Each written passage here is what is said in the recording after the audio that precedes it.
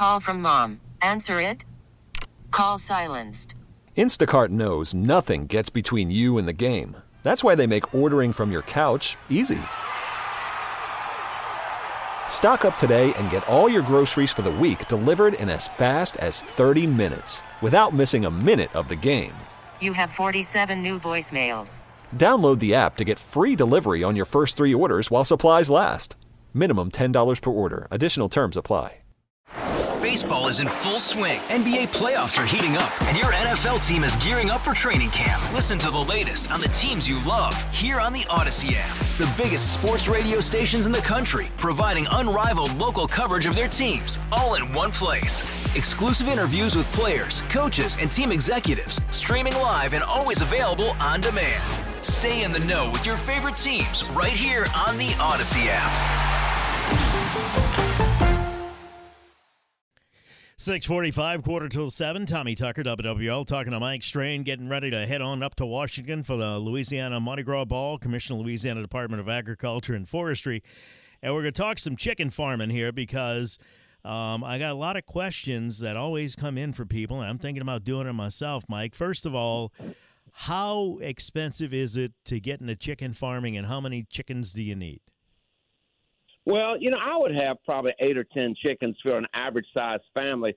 If for you, Tommy, probably 6 or 8 will be plenty. That way you'll have all the eggs you need and eggs for your neighbor. You can get the chicks. You buy the chicks, between $4.50 and $5.50, maybe $6 a chick, depending, on what you want, whether you want just your regular, hens, or you want something a little different or more unique, or you want blue eggs or brown eggs. And then you have to either build or buy a chicken coop. Now, you can get some plans and build one, or you can go down to Tractor Supply or, any of your feed and seeds, sell them, and they're in all varieties and sizes. And they're, you can get a pretty good one for a few $100s and get started. You can need your waterer, your device to water them and to feed them and get started. And so it'll take a few $100s to get started, yes. But the chicken coop will last a long time. And, once you start raising chickens, you're going to keep them as pets. And so, but they produce a lot of eggs. And at the price of eggs, $6 to $8 a dozen, it doesn't take very long to recoup your investment. Somebody wants to know if they're high maintenance stock, and do you have to take them to a veterinarian often, or do they get sick? What's the deal with that? No, they really are. They are really very low maintenance. You don't have to take them to the veterinarian unless for some reason your flock gets sick. You feed them good commercial diets. Feed them what they're supposed to have. They're very, very hardy, and they live a long time.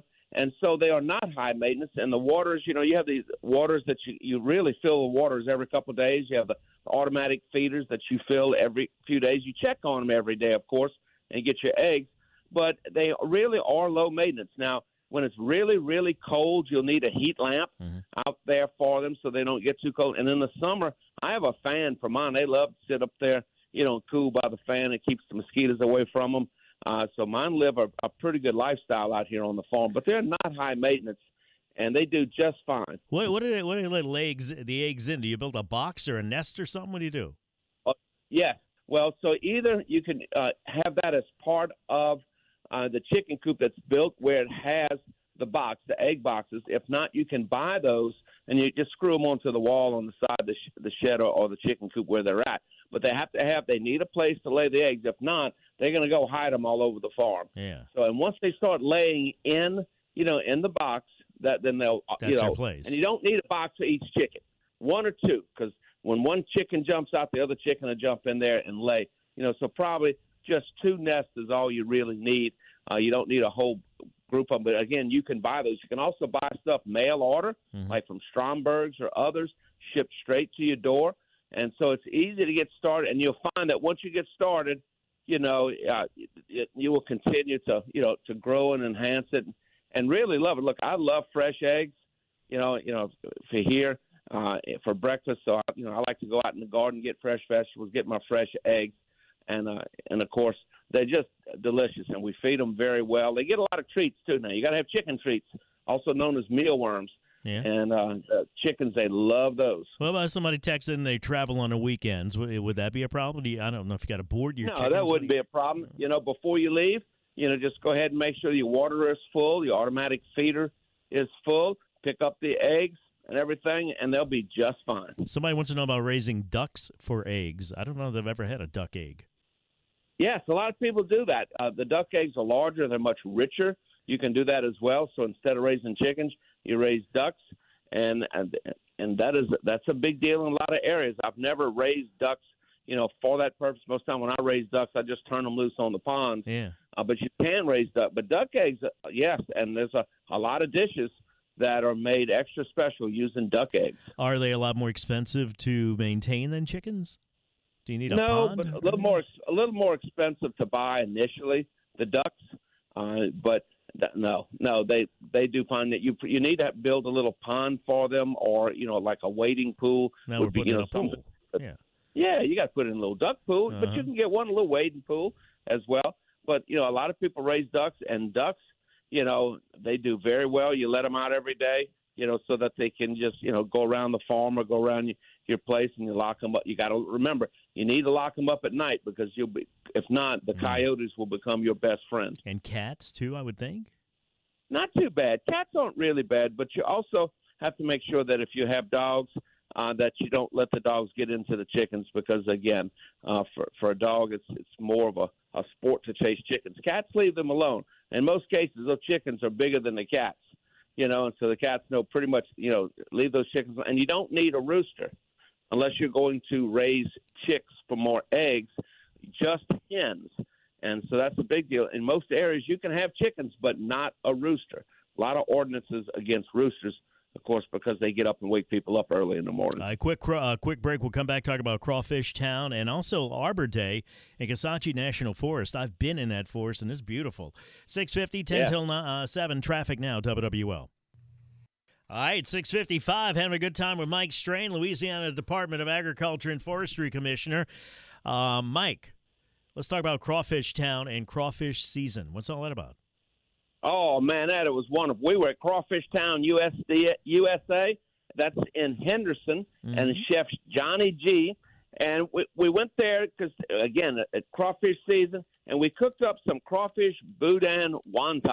Ooh. And so Chef Johnny G is a certified Louisiana restaurant. So the restaurant is certified Louisiana, using certified Louisiana products, everything from the spice and the boudin to the Steen's cane syrup. So you dip the wontons in Steen's cane syrup with a little hot lava, all of these wonderful things. And she has a different recipe, a different new product every Thursday. She comes out with it. We went in the back and watched how they do this. So they take crawfish straight out of the ponds, and they come from the ponds. They come in fresh, and they wash them in fresh well water. And then when you order your crawfish, they boil them right then.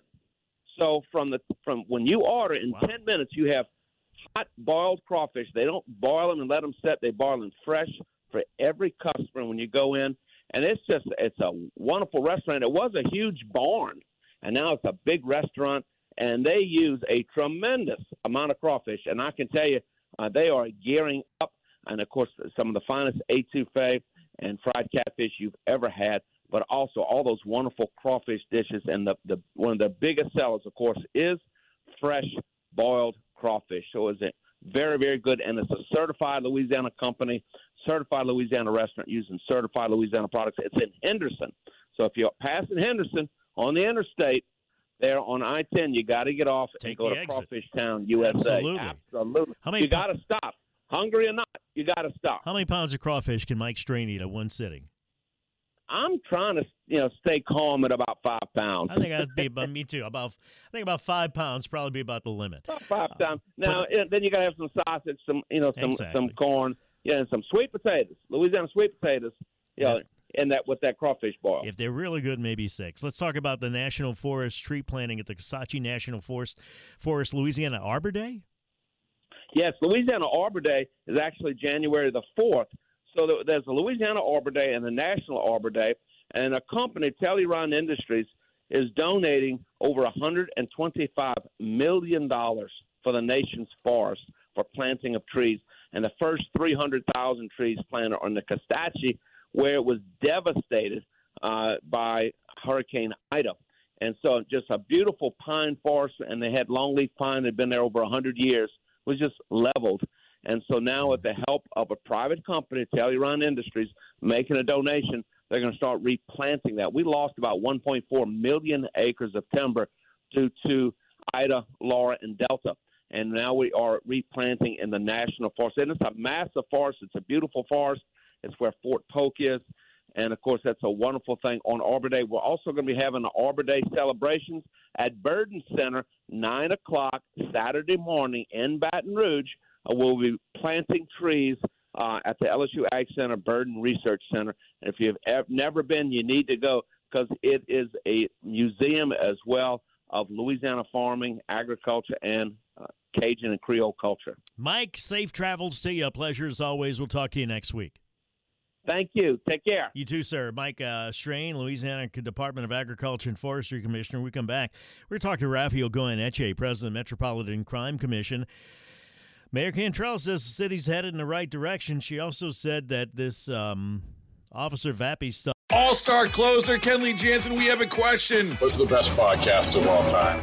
Baseball isn't boring, baby. I'm Rob Bradford, and every single day I'm sitting down with the biggest names to show you this great game is the greatest game. It's my podcast. It's my passion. It's a cause I started more than 2 years ago and is now the most prolific national daily baseball pod there is. Another fact, so jump aboard the BIB Express. Follow and listen to Baseball Isn't Boring, presented by Wasabi Hot Cloud Storage on the free Odyssey app or wherever you get your podcasts.